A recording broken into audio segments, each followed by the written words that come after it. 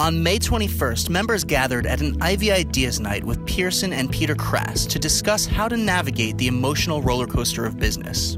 Pierson Krass, a serial entrepreneur who founded his first company at the age of 15, has been on a decade-long journey in business that motivated him to begin writing his upcoming book, The Existential Entrepreneur. Peter Krass is a best-selling business author who has been featured on C-SPAN, NPR, BBC Radio, and more. His extensive research has made him a thought leader in the business world and the perfect collaborator for Pierson. Together, they spoke on the entrepreneur's experience. The highest of highs and the lowest of lows often lead to stress, anxiety, and depression for even the most successful individuals. In this honest conversation, the father-son duo offer best practices to operate at an optimal level emotionally, mentally, and physically. This episode of the Ivy Podcast is presented by Smartwater. What makes Smartwater so smart? It starts with a little inspiration from the clouds, nature's purest source of water. Smartwater copies those puffy white clouds in creating vapor-distilled purity, pure perfection. Smartwater also has electrolytes, which helps give it that clean, crisp taste. Clouds will always be the inspiration, since the water is vapor-distilled for purity. Purity you can taste, hydration you can feel. Choose Smartwater or Smartwater Sparkling today and at your local retailer. All right, so we want to thank everyone for coming. We want to thank Ivy for hosting this. We're pretty excited to be here. We don't know how excited we'll be at the end of it, but what I'm particularly excited about was that everyone got their first round on Ivy, so you're taking away something regardless of how it goes. We've got a lot that we're going to cover tonight, so you'll see us waving our things around. Plus, we were told by the Ivy people if we're going too slow, we're going to get things from the back telling us to speed it up. Real quick, I'm an author. I've been studying business leaders for about 20 years. One of my first books was actually called The Business Wisdom of Entrepreneurs, and it really looked at all of the icons starting with Ben Franklin right through to Bill Gates. And I also wrote profiles for Investors Business Daily, profiling business leaders. So, I have some context for this project. And Pierson? Yeah, so I've been a serial entrepreneur, I guess, my whole life, which, in terms of my career is 10 years, so not that long. I have packed in quite a bit of experience. So I started with a company in high school, and then when I got to college, I started a company called Krass & Co. If any of you happen to go to Cape Cod or Nantucket or Martha's Vineyard, you'll probably have seen our shorts at some point in the past few years. It was preppy clothing. And basically, I dropped out of school in my senior year to pursue that full time. We scaled it up over $1 million a year in revenue for a few years, team of 8, and then I burnt myself out and ultimately exited the business in 2016. And now I'm on my second business, or really, I guess, third business, which is like a management consulting marketing agency. And we're on pace right now to actually beat Krass & Co.'s best year in our first 6 months. So it's been going quite well now. That's kind of a quick background on myself. Yeah, I'm waiting for payback. So just a quick overview of what we're going to talk about. We'll talk for about 40 minutes or so, and then there'll be plenty of time for question and answer at the end. If you have any questions during the talk, feel free to interrupt, because he's going to interrupt me, I'm going to interrupt him, and just go for it. We're going to talk about the unique challenges that entrepreneurs face, that emotional roller coaster and all the stress and anxiety that can go with it. But it's not just gloom and doom. We also really want to focus on actionable solutions and paths forwards for people. And all of what you're going to hear tonight, it's not from an academic book that we read in the library. It's from his experiences. And we've done a slew of interviews, mostly with entrepreneurs who are in the 20 and 30-something age range. So they're really in the trenches, So this is like blood and guts stuff of what they're going through. And I think the other important thing here is that we had the sheets that some of you filled out. I don't know that there were enough for everybody, but just looking at this, it's no one size fits all, obviously, when we're talking about all this. And we have a variety of different people here, and hopefully everyone will get something to take away. Just out of the 54 or 3 people who did fill these out, who had a chance to, 22 identified themselves as entrepreneurs, 5 as employee of startups, and 27 identified themselves as an employee of an established company. And so while our focus has been entrepreneurship, it's really important to know that business professionals can really learn a lot from entrepreneurs, and you always hear about how big companies like GE are introducing entrepreneurship ideas into their businesses. So anyway, the one thing that surprised me right away about this project was that there's still a stigma around mental health and talking about it, especially for entrepreneurs, in spite of what you might read in the popular press. The entrepreneurs we talked to felt there was a stigma. We had the good fortune to interview this guy, Dr. Michael Freeman. He's a psychiatrist out in California, and he's an entrepreneur himself, and he's doing some amazing research with entrepreneurs and mental health. And he's the lead author of a study called Are Entrepreneurs Touched with Fire? And it's totally worth seeing that it's in the public domain.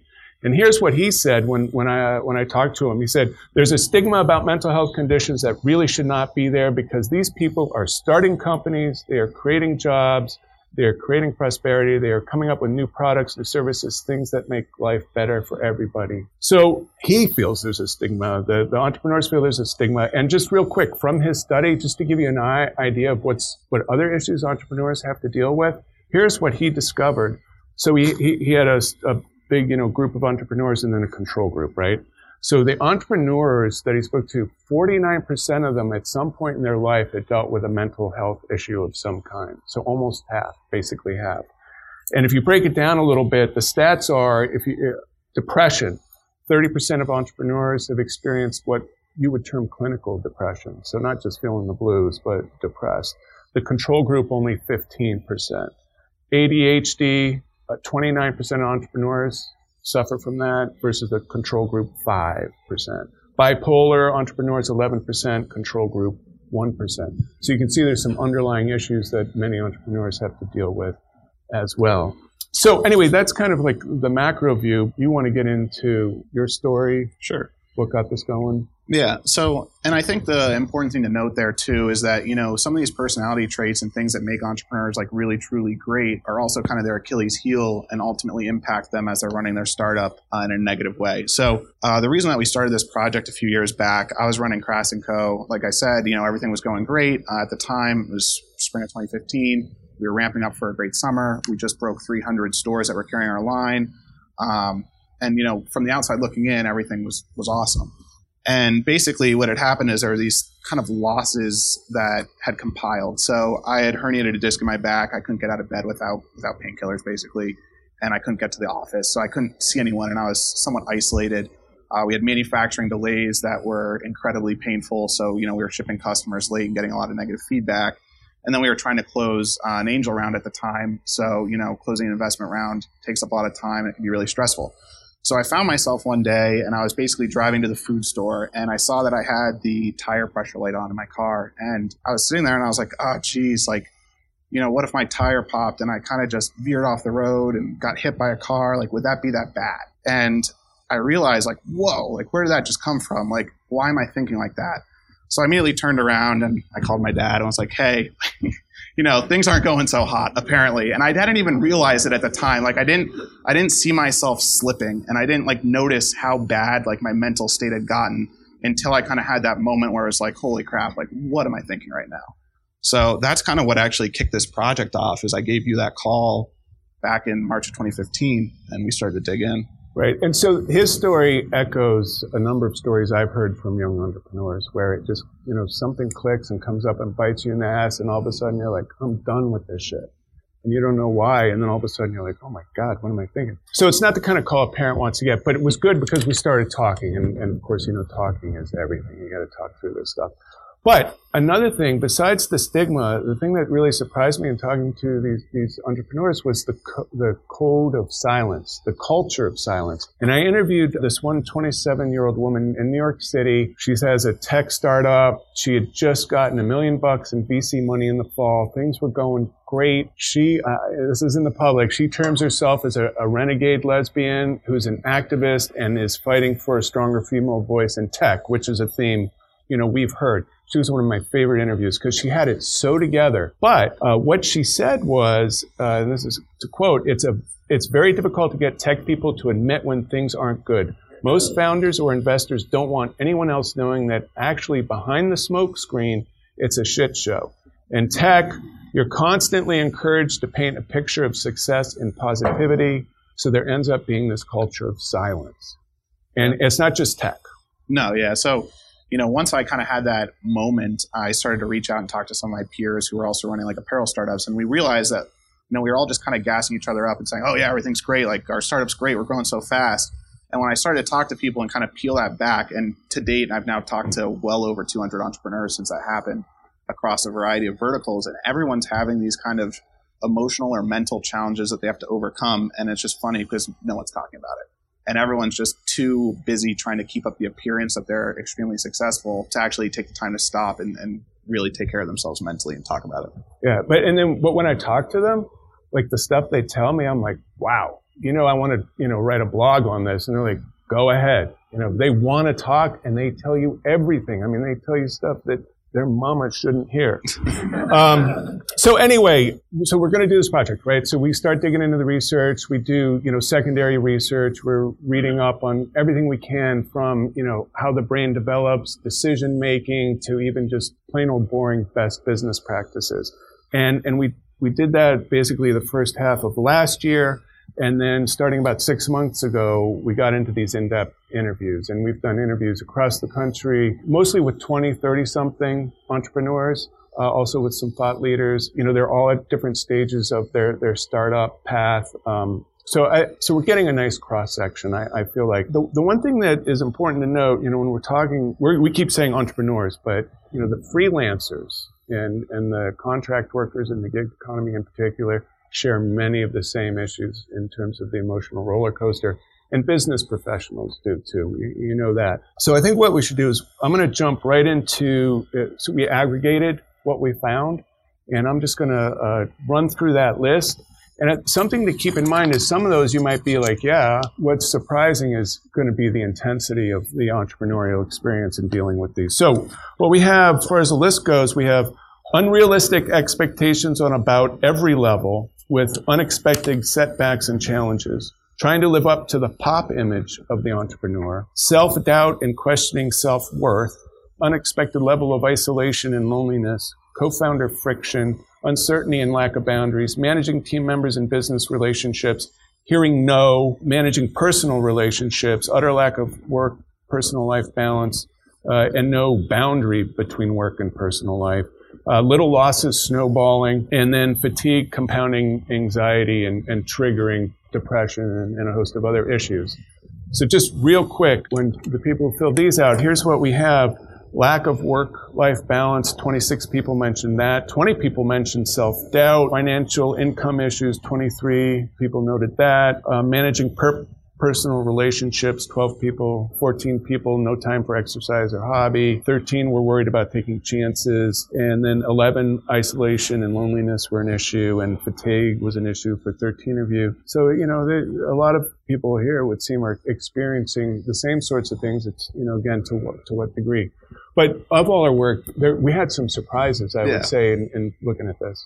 Yeah, so some of the surprises that I found was just like the degree of isolation that a lot of entrepreneurs I guess it was kind of, brought upon themselves. So what it seemed to be was it was just really easy for them to kind of jettison friends or family members out of the picture when they started to work, long hours and really dig in on their startup. And all of a sudden those relationships just kind of vanished. And they didn't really realize, and I did this myself, didn't really realize until, it was almost too late and they're a couple years into the startup and they look around and they say, whoa, like where'd all my friends go? That was something that we heard kind of over and over again. And then another big one that was pretty interesting, and I wasn't familiar with this term actually when we first started the project, is imposter syndrome. So basically what that means is you are successful and then you convince yourself that you're actually a fraud in your own head. And you basically are convinced that despite all the success you've had, it's come down to luck or some other factors that don't involve you, or you've tricked people into thinking you're successful, and the self-doubt starts to creep in.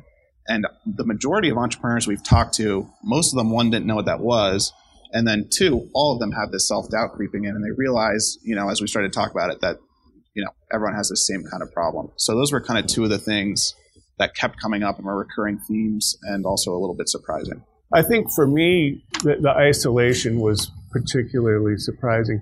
Because, entrepreneurs are generally social creatures with networks, right? You need to have a network to really succeed as an entrepreneur, and yet they found themselves so lonely and isolated. It was just unbelievable. Let's see. So before we get into some actionable items, one thing that we should talk about, the self-awareness and emotional intelligence. What is an underlying personality trait or set of traits that can help entrepreneurs push through this?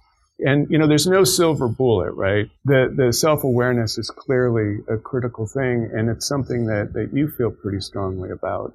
And I will say, just to set this up, that there's a debate, is it innate or learned? Can you develop it? Can you cultivate it? So why don't you talk about that a little bit? So I think, from what we've learned and what I've learned, I guess, in my experiences is that, emotional intelligence or emotional quotient, having that self-awareness and being able to basically look at your own feelings and, know when you're doing well mentally or not, kind of one of the most important traits that a lot of these successful entrepreneurs have is that ability to self-reflect. And like you just said, there's argument that you can improve it, and people argue that you can't improve your emotional intelligence. In my opinion, you can to an extent.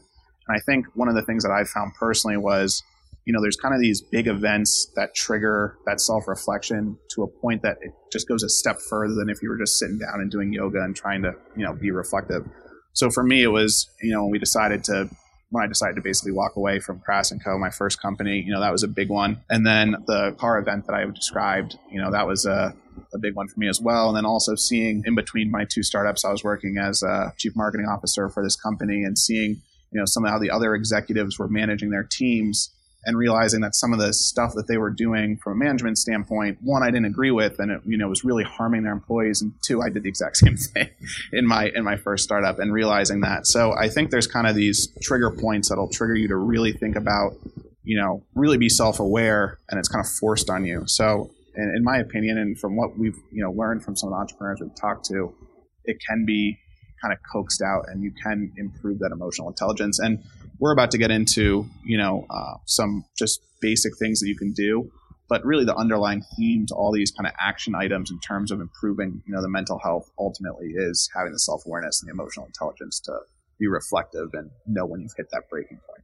And do something. Yeah, do something about it. And just to support what he's saying is just a couple snippets from interviews. I interviewed this 29-year-old, and he said, here's his quote: "My theory on this, coming from a young 29-year-old based on my short experience, struggle begets empathy." So he talked about how when he was in high school, he was sort of in the out crowd, and when he went to college, he really wanted to be on the in crowd, but that meant hanging out with people that really weren't his kind of people, and the people who really should have been his friends looked at him like he was an asshole. And when he came out of college, he looked around, he was like, I only have a few good friends from college, and he was talking to one of his friends. It's like, what's up? And he just said, dude, in college, you were an asshole. And so that was a big eye-opener for him. Another one was this guy actually who lives near us up in Vermont. He was from a very religious conservative family. And where we live in the Upper Valley in Vermont, it's very liberal. So he was coming from that very conservative family into a liberal environment, went to college at Dartmouth, very liberal school, but then he went into the U.S. Air Force. And so he went from being conservative to liberal into a very rigid, disciplined situation with the Air Force. And he said that experience really made him open his eyes and much more self-aware, and he felt that improved his emotional intelligence. So, one thing you can do is look at your life story, how does it inform each additional phase? So there was a bunch of great little stories that came out of that. But the thing about self-awareness and emotional intelligence, it can be a little bit soft and gushy, and it's hard to get a handle on. It's like, can I really work on it, or can't I? You had one thing about the Kolbe index that can help you get a handle on it. Yeah. So, one of the other things too that we've talked to some thought leaders, obviously, about this, and one of the things that people have found helpful is taking it's not really a personality test. It's more of like an assessment of how you handle action, basically. And one that I found really interesting was the Kolbe index. And it's basically just an assessment of how you deal with things. And so taking some of those could be help you kind of kick off that process of being self-reflective and starting to, I guess, understand yourself a bit better. Okay. So anyway, so it's a good jumping off point to then get into these action items. So we're going to really spend the rest of the talk banging through these. We're going to bang through them because we got a ton of them. And again, these are all collected from our interviews. And like, if I do an interview with one person and he says, this is what I think works, I'll check it against another view. It's like, hey, what do you think about this? So we feel pretty good about these. I think the really important thing here again is that, a lot of it you'll say, oh yeah, I know I should do that. But it's the whole commitment. You're going to actually do it. And that's, again, what entrepreneurs will struggle with. Starting with expectations, because if your expectations are completely out of whack, misaligned, unrealistic, you're going to set yourself up for a lot of setbacks and a lot of angst right out of the gate. So why don't you talk a little bit about that? Yeah, so it's kind of like... One of the analogies that we've used is it's like when you hear about teenage girls and they go on Instagram and they see these Instagram models and the Instagram models look so pretty and they want to, look like that. But the reality is the photos are photoshopped and they never can, right? And it's kind of like that's how a lot of entrepreneurs who are first getting started, they see these entrepreneurs on social media and they're doing all this cool stuff and they're flying around the world. And the reality is obviously, that's not what it's going to be like.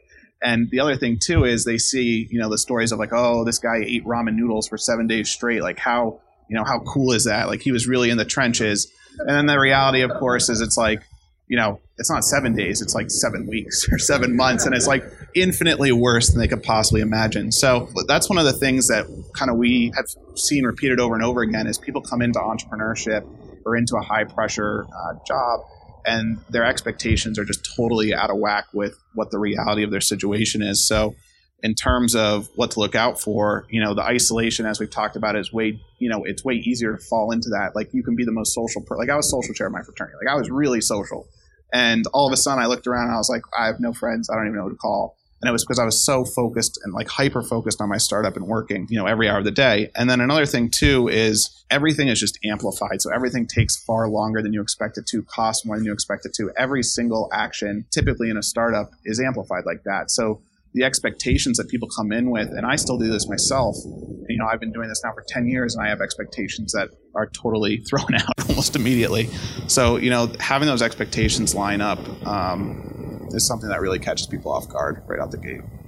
Yeah, so, you get frustrated with the setbacks and it just starts to snowball. But something really underlying expectations and what you expect to get out of your business is what's your motivation for starting a business. And there was a guy I interviewed, he's now in San Francisco, another tech startup. It's hard to find people who actually want to make clothes anymore. So this guy was pretty cool to talk to. He had a very privileged upbringing, went to private school, went to an Ivy League school. And after he graduated, he was like, I want to do something that is all on me. And, it doesn't rely on my mom and dad's networks and being coached and SAT classes and the whole shebang. I want to do something. I just have to rely on myself. So he decided to hike the AT. The Appalachian Trail, which is 2,200 miles, right? From Georgia to Mount Katahdin in Maine. And this is what he did. Before he even started the hike, though, he wanted to really keep that motivation in his head. Here's what he wrote. I wrote on a piece of paper my motivations, what would happen to me if I finished the AT, if I quit the AT. The reason I bring that up is because I think it's incredibly important to understand your motivations for pursuing any significant life path, any decision about your life path. I did that for my company as well. I knew if I was going to embark on a startup, I'm creating companies from scratch, and I'm creating companies. I need to know from day one why I was doing it. And so something that's always worried me about this guy, he has a passion, well, clearly for money, I think, but a passion for being an entrepreneur versus a passion for a particular product or service. So for example, another guy I interviewed, he spent 10 years in a business of manufacturing skis to order, and it is a grind. He still works 7 days a week, often 12-hour days, and he says, I don't want to be anywhere else. I have such passion for this. This guy has 2 cats, and I think those are his friends. I didn't want to say anything to him, but cats always worry me. But So I think understanding, what do you think about that? I mean, how do you think that impacts you and your ability to succeed? So, everyone talks about if you're well read on anything entrepreneurship based, everyone talks about I have to have passion for your business, right? And I thought I could just have a passion for taking the next step basically in the entrepreneurial journey. And ultimately, when I had my clothing company, we went from 100% men's to 99% teenage girls as our customer over like a 12-month stretch. And we chased the money, and we made a lot of money selling clothes to teenage girls. But, one day when things started to get tough, I was just having a bad week. I was like, why am I doing this? Like, why am I selling like sports bras? Like, what's going on? And so that's when I finally realized, everyone's right. You actually, have to be passionate about your business. And so, now I found... So my new business is, growth advisory and digital marketing. So I get to make other people money. And now I'm actually passionate and, my interests are aligned with the business because I get the excitement out of seeing people's revenues jump, and I get to do that. So, I finally found that right fit, but you really can't discount that advice that you have to actually have true motivation and be really passionate about it. So jumping into the next action item we have, having a strategic plan. So again, this might sound silly, and if you have a background in business, you're thinking, of course, we need a strategic plan. Like, right? Like, we're going to start a company. There has to be a strategic plan. What we found is most entrepreneurs, they're either coming from corporate America or out of an MBA program or whatever it is, and they're basically trying to implement a really structured business plan, systems and all this stuff, and it's too bloated and it doesn't work because there's so much uncertainty when it comes to being an entrepreneur. So what we found is some of the most successful people, they have this strategic plan that is nimble and allows them, to change basically direction, every week if they need to, and to pivot and to not feel bad about it. Because what a lot of people do is they get caught up with this plan that they had in place, and it basically just causes them to stop executing because they stall, and they get worried that they're not doing what they had laid out and started initially to do. So that's one of our big pieces of advice, is definitely having a plan that is not rigid, so you can go back to it, you can set deadlines, you can have goals, but ultimately be able to work in the uncertainty. And for me personally, I use the one-page strategic plan, and I'm forgetting the guy's name right now. If you go on gazelles.com, it's Vern Harnish who developed it, and I've obviously tinkered with it because I couldn't help myself. But it's a really solid one-page plan that just keeps everyone on track. So that's one of the things that we found, and it seems so simple. And I'm sure most of you are sitting there like, oh yeah, no kidding, you need a plan. But really being able to address the uncertainty and have something that works for you as an individual and for your team. Everyone's is different, and it's important to find that balance and basically be able to use that to drive your team forward without getting caught off guard, not being able to iterate. So here's the thing, like we want to manage the roller coaster, right? This is a business tool to actually flatten the roller coaster a bit, okay? Because you come in with these expectations. And here's I interviewed this guy down in South Carolina who does a lot of mentoring of entrepreneurs. And I asked him about expectations and planning and so forth. And he said, this is what he told me. He said, with any founder of a company, that is one of the main things I spend time on. It's how to set expectations properly for yourself. Sometimes entrepreneurs have visions of grandeur, so bringing them at all back down to earth is important. The way to do that is by working together to create a strategic plan. So Pierson touched on a couple aspects of the plan, but the other thing to think about with a plan is this is a plan that is sort of an all-encompassing plan. So you're going to have friction with employees. Hiring, firing sucks. If you have a co-founder, you're probably going to have friction. You got roles and responsibilities to think about. You've got accountability to think about. Who's going to do what by when.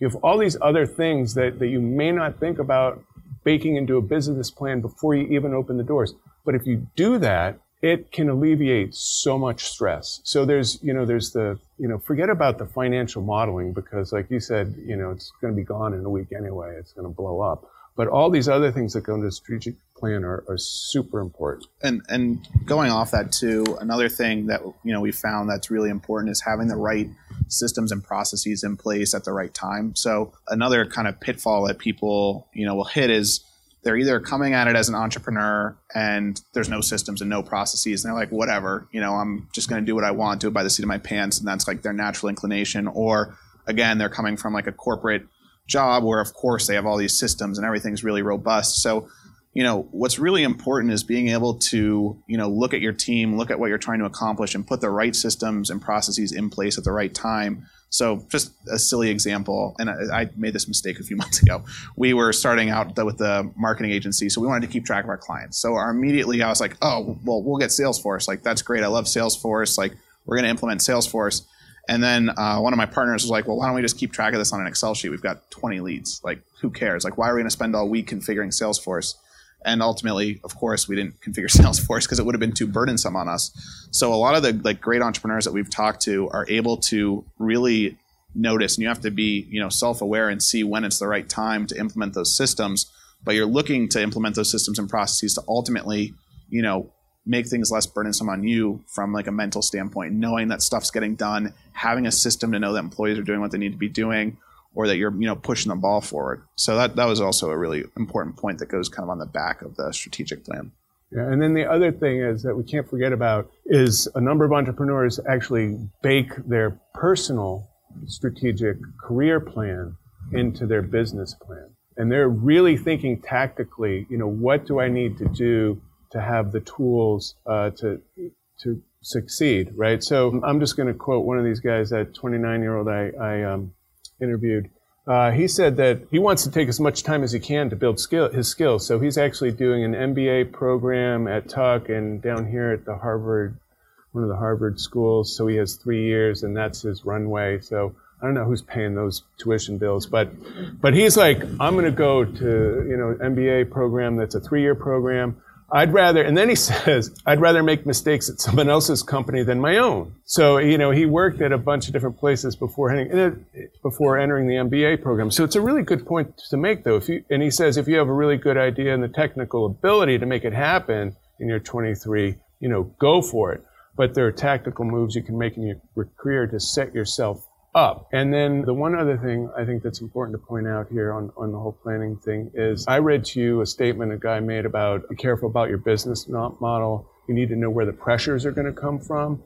And you were like, forget about the business pressures because you don't know where that might come from, but you were more concerned with the personal pressure point. So where something that I didn't really think through and then no one really thinks through, at least from our conversations, is thinking about where the personal pressure is going to come from. So whether you have like a parent who's going to be prone to getting really upset that you quit your job and jumped into the startup or whatever it may be. So, I think dropped out of college.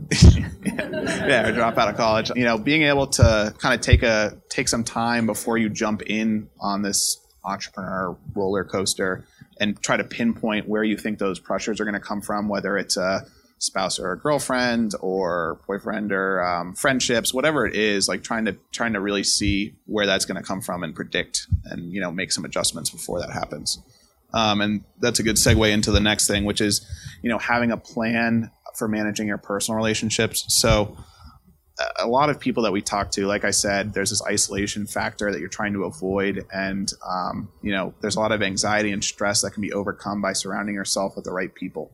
So from our conversations and from my personal experience, a lot of the most successful entrepreneurs that we've talked to, and this relates to just being a professional, they have the right network of people around them, and it's usually made up of some sort of mentor or mentors. They have, a strong friends or spouse or whoever it is, someone in their personal life that, supports them. And then they're also, surrounding themselves with the right employees and the right people. So that in general, having a good plan in place to surround yourself with the right people is really important. But then also where most people fall short is actually managing those relationships in a meaningful way and not losing them. Yeah. Notice he didn't talk about family relationships there. But one of the guys I interviewed, he said he's really fortunate that his wife is supportive. He said, if you don't have a supportive spouse, right, he said it's the kiss of death. And I think that you actually, this is a little bit brutal, but you use like ROI for your girlfriend. Yeah. So I did use that term. His mother we were talking this over, and his mother was completely appalled. She was like, I was like, no, it's not that bad, really. Yeah. So, but do you want to talk a little bit about how? Yeah. So there's a point to that. There's a So the thing is it's like the emotional. Yeah, the emotional stress, right? So being surrounded by the right people, and what it ultimately, happened to be in this relationship. And what it ultimately came down to was like I couldn't put anything into it, right? Like I was so busy, and at the end of the day, being in that relationship just added more stress. It compounded the stress and anxiety I already was feeling, because they were obviously, my girlfriend was obviously really pissed off that I just spent all my time with my work. And, I thought movie night, oh, great, I can sit on my laptop, answer emails while I watch the TV. Like this should be, a great time. That's not good. Or for example, I was always trying to pitch business ideas. Like right as I'm falling asleep, I come up with like some of my best ideas. So she'd be like half asleep and be like, oh, guess what? I got this great idea. Like, what if we did this? She's like, what are you talking about? Like, go to bed. So anyhow, that goes back to surrounding yourself and being aware of the people around you. So in that instance, she was not a good person to bring on the roller coaster with me. And I should have, been aware of that, and obviously had some separation between work and the personal relationship, which I didn't. And I did that twice in a row. So it's an issue that we haven't really gotten past, but you guys can get past that. And not do that. But basically, in terms of managing, we're going to try to get through a few more things here, but we're actually coming up. In terms of managing like that sort of relationship, like a romantic relationship, which is actually probably one of the hardest ones that we've talked to any entrepreneurs about, you really, when people talk about having work-life balance and having like separation from your business and, your personal life, a lot of entrepreneurs like scoff at that and are like, well, I love what I do. Like, why would I have any separation? I want to do my company, all the time. And the reality is you probably don't need the separation as an entrepreneur. Like it's not necessarily for you. It's for other people in your life that just don't care about your startup as much as you do. So what we found is a lot of people that had relationships blow up, and we've talked to, plenty of people that went through, divorces, unfortunately, or, long-term relationships that blew up when they started their company. A lot of times what it was is they just didn't have that separation, and they didn't recognize that it wasn't necessarily for them, but it was more for, their significant other or someone else. And we'll try to fire off a few more here. Yeah. So, and the other thing is he's not the only ruthless one. I talked to young entrepreneurs who said, I don't need a vibrant social life. I've cut, 50 quote unquote friends out of my life. I just need 3, maybe 5. So they really, they're very conscious of paring it down and how much energy they have for that. I think the one other thing real quick that would be good to talk about is employee relationships, because what happens is, there is that vacuum of personal relationship. Yeah. Right. And so what happens at work? Yeah, this is a really important one that no one has seemed to really think about much that we've talked to. So once there is that vacuum and you start to feel isolated, what ends up happening is you have your employee 1 or employee 2, whoever it is, that comes in and kind of fills that friend void. And that's like a trap that you fall into, because you get this first or second employee, you become friends with them. And then all of a sudden, if you end up having issues, where you need to let them go or something, they're doing something wrong, it really makes that conversation extremely challenging. So there's a lot of people that I know, and I've done this myself actually, where they dragged out, having an employee there that shouldn't have been there and that was really poisoning the team for an extended period of time because they felt like it was, their friend. And they just had kind of lost everyone else, and that was who they confided in. So that's an important pitfall. And just to try to fire off a couple more real quick here before we... Well, you got ruthless about that. Well, yeah. He kept that with Krass & Co. You kept an employee on longer than you should have. 6 months than I should have. And then with this new company, he fired someone after 6 days. Yeah. So why don't I bang through the building a strong boundary between workplace? Sure. Yeah, we'll just try to get a couple more things in. Yeah. So just one other quick one that I think is really important is maintaining an identity outside of work and outside of your startup. So, if you get sucked into your startup, what happens is it becomes like such a big piece of like your identity and like your personal worth that when things go wrong, it feels like it just, decimates you personally. And especially if you have like a big failure, you have to step away from the company. If your entire personal worth and your personal identity is tied to that, it can really hurt. And that's, something that we've seen repeated time and time again. So it's important to keep, a hobby or just anything, even if it's just an hour a week outside of the startup, that allows you to have something, to fall back on, not only when things get tough, but just as part of your own identity, so that it doesn't feel stripped away when the business is doing poorly. Yeah. So just to quote one of the interviewees, this guy Andy, he's the Pittsburgh guy who was on the verge of suicide I referred to earlier. He told me, the one thing I think that has been my grace and savior is music, actually. Every day I try to take at least an hour to play some music. I was classically trained on the piano growing up, but when I came to college, I stopped playing music altogether. I felt something was terribly wrong and missing in my life. So, we talked to other folks who are doing things like that, so the identity doesn't have to be something you have to commit a lot of time to. It's just something that you can fall back on. And that plays right into another issue is the lack of boundary between the workplace and personal life. So, pretty much everyone we talk to are like, I'm up at 3 a.m. thinking about business. It's like I got a bad song in my head. And, I'm just repeating the same lines. It's unproductive. You're taking business everywhere with you, with your devices. And so we really talk to them about, well, how are you building a boundary to separate yourself? So the identity was a big one for sure. The other one, which we mentioned, building a few good relationships. So just invest in a few good relationships. And something you talked about was, even if you can't go see them, follow them on social media, see what they're up to, comment, engage with them, via Instagram or Facebook or whatever it may be, so they know that you're still out there and interested in them. So when the time comes that you can reconnect, they're not like, dude, you didn't talk to me for 5 years. So that's another one. But here's a good one too that people thought worked really well, was treating dates, socializing, going to the gym, doing yoga, whatever it might be, treat it like a business meeting. So you're going to put it on your calendar. But the rule is that if you put it on your calendar, you have to commit to it just like you would a business meeting. And this really worked for people because they said, hey, if I back out of a business meeting, I feel like total shit. I'm not backing out of business meeting. So I'm putting it on my calendar and I'm going to stick to it no matter how tired I am, no matter what else I have on my plate, and I'm going to do this. And I think that's been very successful, and it's really been like a weapon for building that boundary for people. Then the other one is the turn off and tune out. Yeah, this has been big for people, which is basically so. For example, if you have a family, the minute you walk through the door, cell phone, pad, computer, they're gone, and you don't touch them. That's it. It's a hard and fast rule. Another one, this one I really like, actually. There's this guy out in Colorado we interviewed, and he's a web developer and very entrepreneurial guy. He even started a sunglass company, which is why we were interviewing him. What he did was he took all of his data plans off of his cell phone.